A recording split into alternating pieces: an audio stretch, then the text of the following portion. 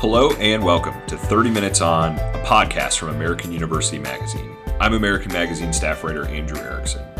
Today, in our summer 2022 episode, we're spending 30 minutes on sports law. Earlier this year, the United States women's national soccer team reached a couple historic agreements. In February, the United States Soccer Federation agreed to pay women's national team players $24 million, including back pay, to settle a gender discrimination lawsuit filed in 2019. That laid the groundwork in May for the men's and women's national team players associations coming to terms on new collective bargaining agreements that guaranteed equal pay in international competition. Karen Lietzau, a 1991 graduate of the Washington College of Law, joined American Soccer's governing body in summer 2020 as its chief legal officer with the goal of repairing relationships with players and bringing about labor peace. This spring, she and her team were able to do just that, as she played a key role in negotiating those landmark deals. In the absence of black letter law helping guide her and her team through the negotiations, Lietzau went back to, quote, "What I think is the core of any good deal. It's the relationships between the parties," she says. "We started there and started rebuilding those relationships. It's really about people more than anything else." Lietzau joined 30 Minutes On in June and filled us in on our 3 decades in law, including 20 years as NASCAR intellectual property and general counsel, that led her and U.S. Soccer to this historic moment. Here's our interview. We hope you enjoy. So Karen, thank you so much for taking the time to join us. I really appreciate it. So in May, it was announced that U.S. Soccer and the men's and women's national team players associations had reached collective bargaining agreements that achieved equal economic and other terms. Now more than a month removed from that, can you describe your reaction to you and your team being able to get that across the finish line?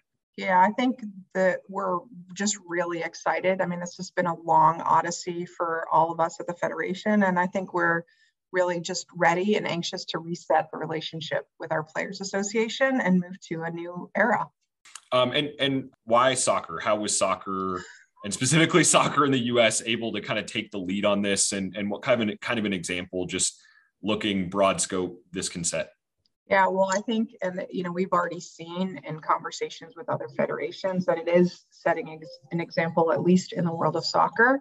Why soccer? Well, I think you have to thank the U.S. women's national team for using their platform to sort of bring this to the forefront and provide their perspective on what equal actually means, because in the past within the soccer community, particularly with respect to, tournament pay, which isn't set by us, the Federation, but is paid out by these other organizations like FIFA and CONCACAF and others, that tournament pay has just been historically so unequal that they felt compelled to use their platform to pursue this first at the EOC and then in a court of law. And so that left, all of us really looking at the models that existed to see, what it was the women were saying, and then trying to find a mechanism that would solve for the issue. And obviously that took years.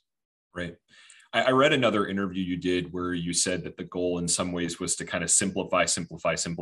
How did that bleed into these interactions, and what were some of the goals you had just in setting the tone in these negotiations once you came aboard? Well, at first, I think you need to understand that I'm not a labor lawyer, nor do I think of myself as the best lawyer on the planet, nor did I have any experience at all in sort of equal pay situations. What I do have is decades of experience in sports, a history with complex negotiations and deals. And I think what I saw when I arrived was such a complex environment with 2 labor unions, which is unique in the United States, 2 labor unions working for the same employer, but who do the exact same work. And so how do you negotiate when there are different agreement cycles? So they never had in the past negotiated their collective bargaining agreements on the same cycle. You had different perspectives. You had a lawsuit happening at the same time. It really was something that is unprecedented, period. But for me, incredibly difficult to come in, at the end and try and solve. So there isn't there's no black letter law here that would tell us how to solve all of these moving parts. So it really, to me, went back to what I think is the core of any good deal. It's the relationships between the parties. And so we started there. started rebuilding those relationships. And, maybe we can talk about how we did that, but it's really about people more than it is anything else. And obviously you joined the U.S. Soccer Federation in the midst of a global pandemic. I'm curious what that first year looked like for you, how much of the time was devoted to this very issue and those moving parts, like you said, and in what respect it was also just getting the lay of the land. Yeah, a lot of it, I'll say, for me was just trying to get the lay of the land. The last thing you want as a lawyer is to step in and, think you know everything. And I certainly didn't, as I said, know much of anything. I do know how sports make money. I do know sort of the general premise of what the Federation was trying to achieve. But really, a lot of it was the lay of the land. And you have to remember, I was meeting my own team via Zoom because we were socially distanced. I was in a completely different state when I was first hired. And so all of those complexities of trying to build relationships via Zoom is just, it was a challenge. I do think that, we made progress for sure, but I think when we were able to go back to live bargaining, it was a pivotal moment for all of us because, as I said, it's about people and building relationships. Very much harder to do that, this way. Right. And what about this opportunity in particular was something that resonated with you? And what really led you to want to come aboard?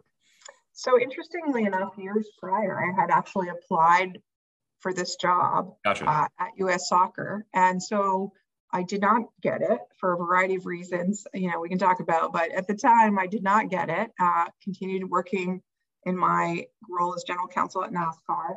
But, my husband took a job here in Chicago. He is the general counsel for the Cubs, and he moved here in 2018. So I had a child to get through high school and send off to college. And then I attempted to join him here in 2020, and then COVID broke out. So I had a period where I was just taking really a break to try and assess what this was all going to mean for me and obviously for my family and everyone else, when I saw some of the news about US Soccer and come up, on my own Google alert. And so I just, I reached out to their new CEO and said, look, here's my story. I have all this experience. It looks like you guys could use some help.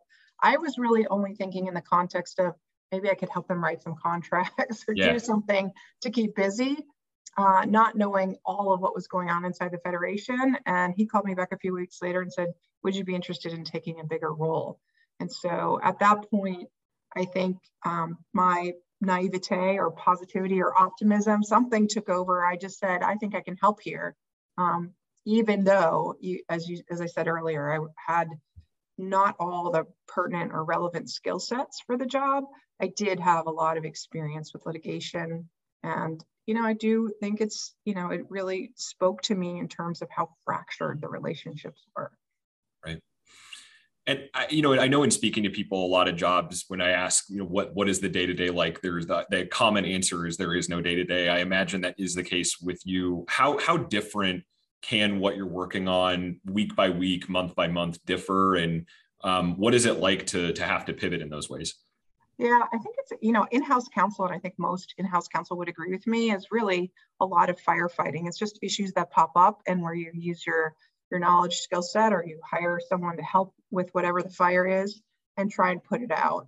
I do aspire to the day-to-day being more normal and relaxed, and I'm hoping that we can dial it down a bit, at US Soccer. Ideally, what you're doing every single day is something that's relatively predictable and isn't on the front of the New York Times or anything like that. And so that's really the difference between what we were doing and what we hope to do going forward, is to just really build the sport at this unprecedented time where the World Cup is actually heading our way here in the US. And we have a lot of positive news. So, in-house counsel, general counsel, chief legal officers, they really can't predict, but that's part of the fun of being in those roles. You mentioned just the people aspect of it, and whether it's a labor negotiation or something else, just the importance of making connections, understanding differences. I'm curious, in 3 decades in law, how much better you feel you've gotten at that over time, and what are some of the most important lessons that you've learned in that respect along the way? Yeah, I obviously, I think we all get better over time. I think that for me, I was an Army brat growing up. We traveled all the time. I was always trying to fit into the next school that I was attending or the next club I wanted to join or the next sport I wanted to play. And it does teach you, sort of to pay attention to the people around you and figure out where you can fit in and not, especially as a teenager, not be, the object of ridicule or whatever. So I think adaptation, flexibility, all of those things come more naturally to me, but I did get better. I do think my listening skills over time have certainly improved as opposed to trying to force my opinion on others, really trying to hear what other people are saying and find that common connection. And the best lesson I think for me is just that approach every situation with transparency, right, and integrity and persistence. And usually you can get there. And changing gears a little bit, what first inspired you to pursue law school? Oh, great question. Well, so, a long time ago when I was little, I just really wanted to be actually a police detective. Yeah. And I really, thought just solving mysteries was where it was at. Obviously, as I grew up, I realized that it's not that simple.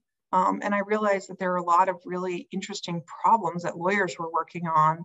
I found out decades later that when my mom was doing sort of her family research, that I come from a long line of lawyers and judges. So maybe it wasn't actually my choice, and maybe it was just I was destined to do this. But I just really am intellectually curious. I want to be part of something that's bigger than myself. I want to have an impact, and I really felt that in our society, lawyers are really behind the scenes doing a lot of that. Yeah. And was there a particular, as you were starting to get later on into law school, was there a particular type of law that you were interested in practicing, and how did you start to delve into those interests? Yeah, well, I'm certainly not doing today what I thought I would be doing when I was at American.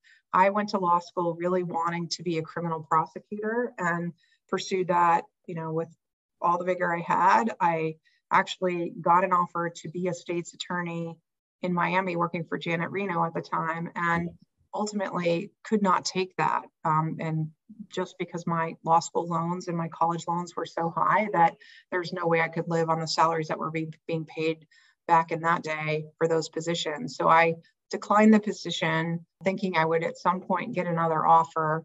It was really interesting that I graduated in a recession. And so a lot of the students who were much smarter than I suddenly started looking away from law firms because law firms were not hiring to other areas where they could get litigation experience. And so now that was an even more competitive choice to try and be a prosecutor. And then within the next few months, my family became a victim of crime, and my brother was killed in a carjacking. I'm so sorry. South Florida. Yeah, it was a really tough time for me, but it really, it was interesting. Again, it just was one of those things I feel like was ultimately of benefit to me because it led me to intellectual property law as an alternative choice where I wouldn't be spending my life with criminals. And, and so I pivoted to that, and it has turned out to be really just an area of the law so well suited for me and gave me all kinds of opportunities I never thought I would have. And I certainly never thought I would be heading NASCAR's legal department or later US Soccer. That just was not on my radar at all. And when you first dove into it, what about trademark law kind of clicked with you? Just the tone of it, the type of issues you were working on, what about it felt like a good fit right off the bat?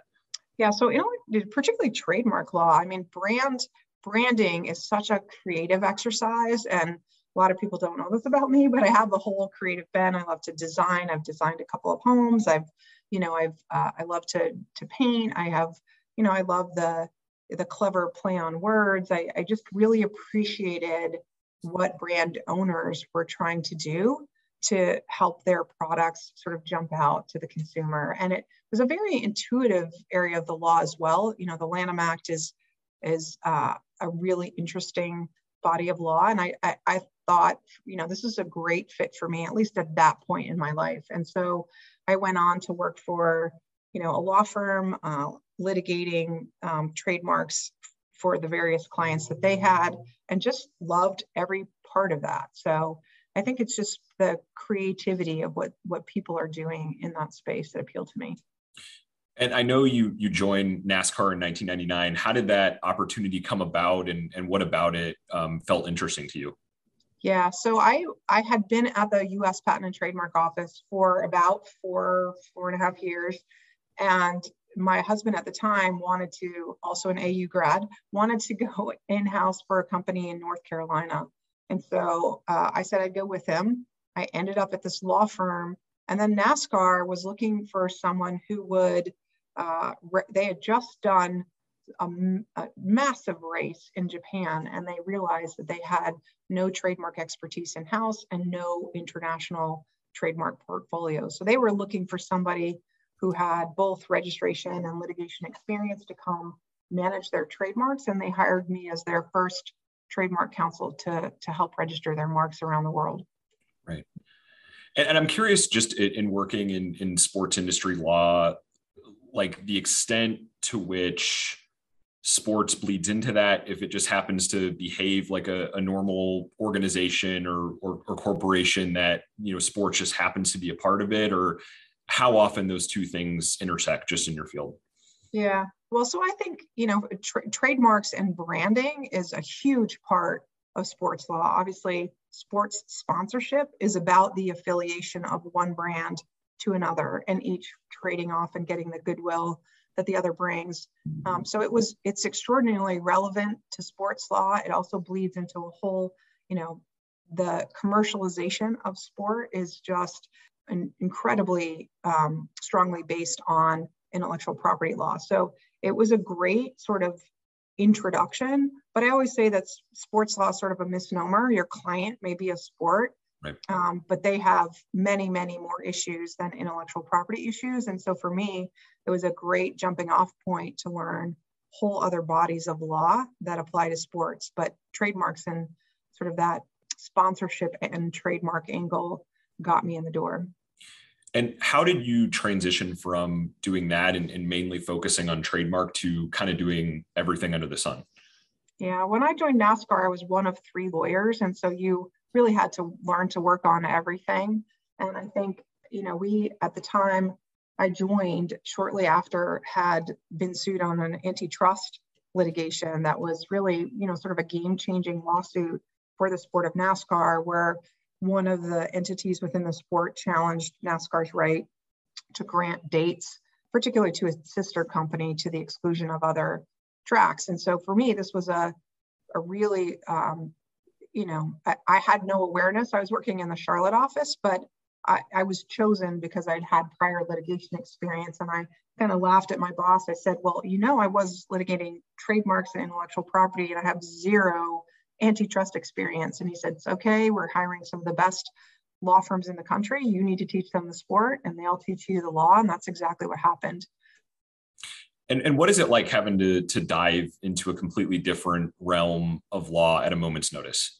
I love it. I mean, I really love it, because at the end of the day, in-house counsel are often, a mile wide in terms of their experience and an inch deep, because we have to be. There are just so many issues that are coming up. You just need to learn to spot, what area of the law that issue is in. How much do you personally know? How much does your team know? Versus, oh no, we're going to have to hire outside counsel here, and who are we going to hire? So for me, the hiring choice had already been made here. NASCAR chose a terrific law firm with really great lawyers who were my teachers, and so I've been able to absorb that and then teach others sort of how to do what we did in that case. But it is one of my favorite things is when we get some new meaty issue and I'm learning something new, because like I said, I tend to be curious, and I hope I never lose that. And what are some of the first steps you take in an instance like that, where you kind of have to get the Cliff's Notes version and then dive deeper? Where do you even start? What's your starting point? It's so funny that you asked the question that way, because literally the first call I had was with a young female associate who was assigned to the case. And I said, I don't know anything about this. Do you have Cliff Notes somewhere that you can send me on antitrust law? And so she literally sent me, her book, and I'd read it at night and ask a bunch of questions. I think that's unusual. The only reason I dove that deeply in because of the complexity of that particular case. I think generally what happens is you figure out, like I said, how much you know, and then you start really talking about what are the company's needs here? Do we need to hire someone full-time? Do we just need to call someone and ask them a discrete question and we can handle the rest? It's really just a sort of a decision tree that you go through to figure out where you're going to end up. Over the last couple decades, what would you say are some of the biggest differences in the way you practice law? What would you say, and what would you say are some of the most important things you've learned during that span? Oh, wow. I think for me, I think you come out of law school thinking that, there's a lot of black letter law that's going to solve your problem. And if you just look hard enough, you're going to find a pre-existing case that will tell you how to handle whatever it is you're facing.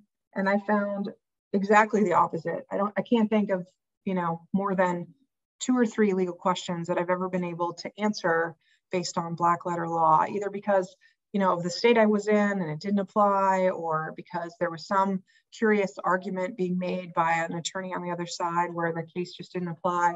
And so I find that to be, one of the lessons is just really, this equal pay case is a great example. There was no law to help us here. There was just this intersection of all these factors. So for me, it's, never assume there's going to be an answer out there. And litigation to me is never the answer. It's never a good choice for companies except in the most dire circumstances. And I think my advice always is find the way through it that makes sense for both sides. And again, build the relationship, try and solve it. I had a mentor once at NASCAR who, really great guy. And he said, I want you to really negotiate the heck out of this contract, Karen, but I'm going to put it in a drawer and I'm never going to look at it. And as a young lawyer, I was really offended. What do you mean I'm going to work this on a contract and put it in a drawer? And he said, most of our problems we're going to solve through the relationships we create, because especially in a sponsorship context, you might want this sponsor at some point in the future to come back to you, and you don't want them to remember the relationship as having been contentious or awful, or some litigation happening as a result. So for me, again, it's about the fact that law, it is what it is, but at the end of the day, most and many legal issues will be solved by people. Right. And I'm curious what advice you might give to attorneys either in law school or fresh out of law school who are starting to think about how they might specialize or the degree to which they might specialize. What would you tell them about your experience and what to think about in answering those questions? Yeah, I wouldn't have, well, for me, I think what I learned in life is that you think you're going to be happy doing one thing and only that one thing. But there are so many interesting areas of the law to explore that if, for example, you don't end up, getting an offer at the firm you wanted or doing the law, practicing the type of law you wanted, go out there and explore. There's no reason why you can't reinvent yourself multiple times in a career as long as you're going to have. And there's just a lot of exciting work out there that you're going to miss if you just focus on one specific thing. And you mentioned the World Cup coming up in the US, Canada, and Mexico in 2026. What else is on the horizon and what has you excited just in your position? Well, obviously we have the World Cup that's coming up at the end of this year in Qatar. Right, of course. A fascinating tournament. We're following up with the Olympics, next year. And so we are always busy with the next tournament. But I think for me, after working on this equal pay case, I'm really excited to see what the growth of women's soccer in particular looks like over the next 4 years. Women's sports generally are, really in the news right now. And I think we're at a pivotal time in our country's history and, moving women's sports forward. And that's, it's all of us supporting it. And also all of the companies that are out there that are providing tournament dollars or putting on events. Or even television broadcasts need to find ways to help support the women's game. And I think it's going to only benefit all of us in sports if that happens. I think those are all the major questions I have for you. Is there anything else you wanted to add about U.S. soccer, about your role, anything like that? Yeah, it's a small but mighty organization, and I would just love to give a shout out to my legal team who are every day showing up, trying to solve the complex and newsworthy issues while, under fire from people who may not understand exactly what we're working on. I also want to just as a side note, and maybe a good place to end on this conversation about relationships, is the two players associations that worked with us to solve this equal pay issue, and the women and the men behind their players association really had to want this to happen. And you can never solve issues unless you have willing partners on the other side. So I'm extremely grateful to all of them. I think we're, like I said, in a new era, and I'm excited to see what happens. Yeah. Well, thank you so much for taking the time, and we very much appreciate it. Anytime, Andrew. Thank you. That was the summer 2022 episode of the 30 Minutes On podcast from American University Magazine. Thank you so much to our guest, Karen Lietzau, for joining us to chat about labor agreements establishing equal pay for men's and women's national team soccer players, as well as her extensive legal career. Be on the lookout for our summer 2022 magazine, which hits mailboxes soon, and read up on stories about other talented alumni, from fellow WCL alumnus Chuck Dickerson's leadership of the Inner City Youth Orchestra of Los Angeles, to School of Public Affairs alumnus Jason Kander's retelling of his efforts to address his PTSD in his new book, Invisible Storm. You can let us know what you think about the podcast or the summer magazine by emailing magazine@american.edu or chatting with us on Twitter or Instagram at @AU_AmericanMag. You can find previously recorded podcast episodes and subscribe in the Apple Podcasts app or Google Podcasts. A full transcript of the show is available on our website at american.edu/magazine. Our theme music is Laurel Breeze by Evan Schaefer. Thanks for listening, and we'll see you next time.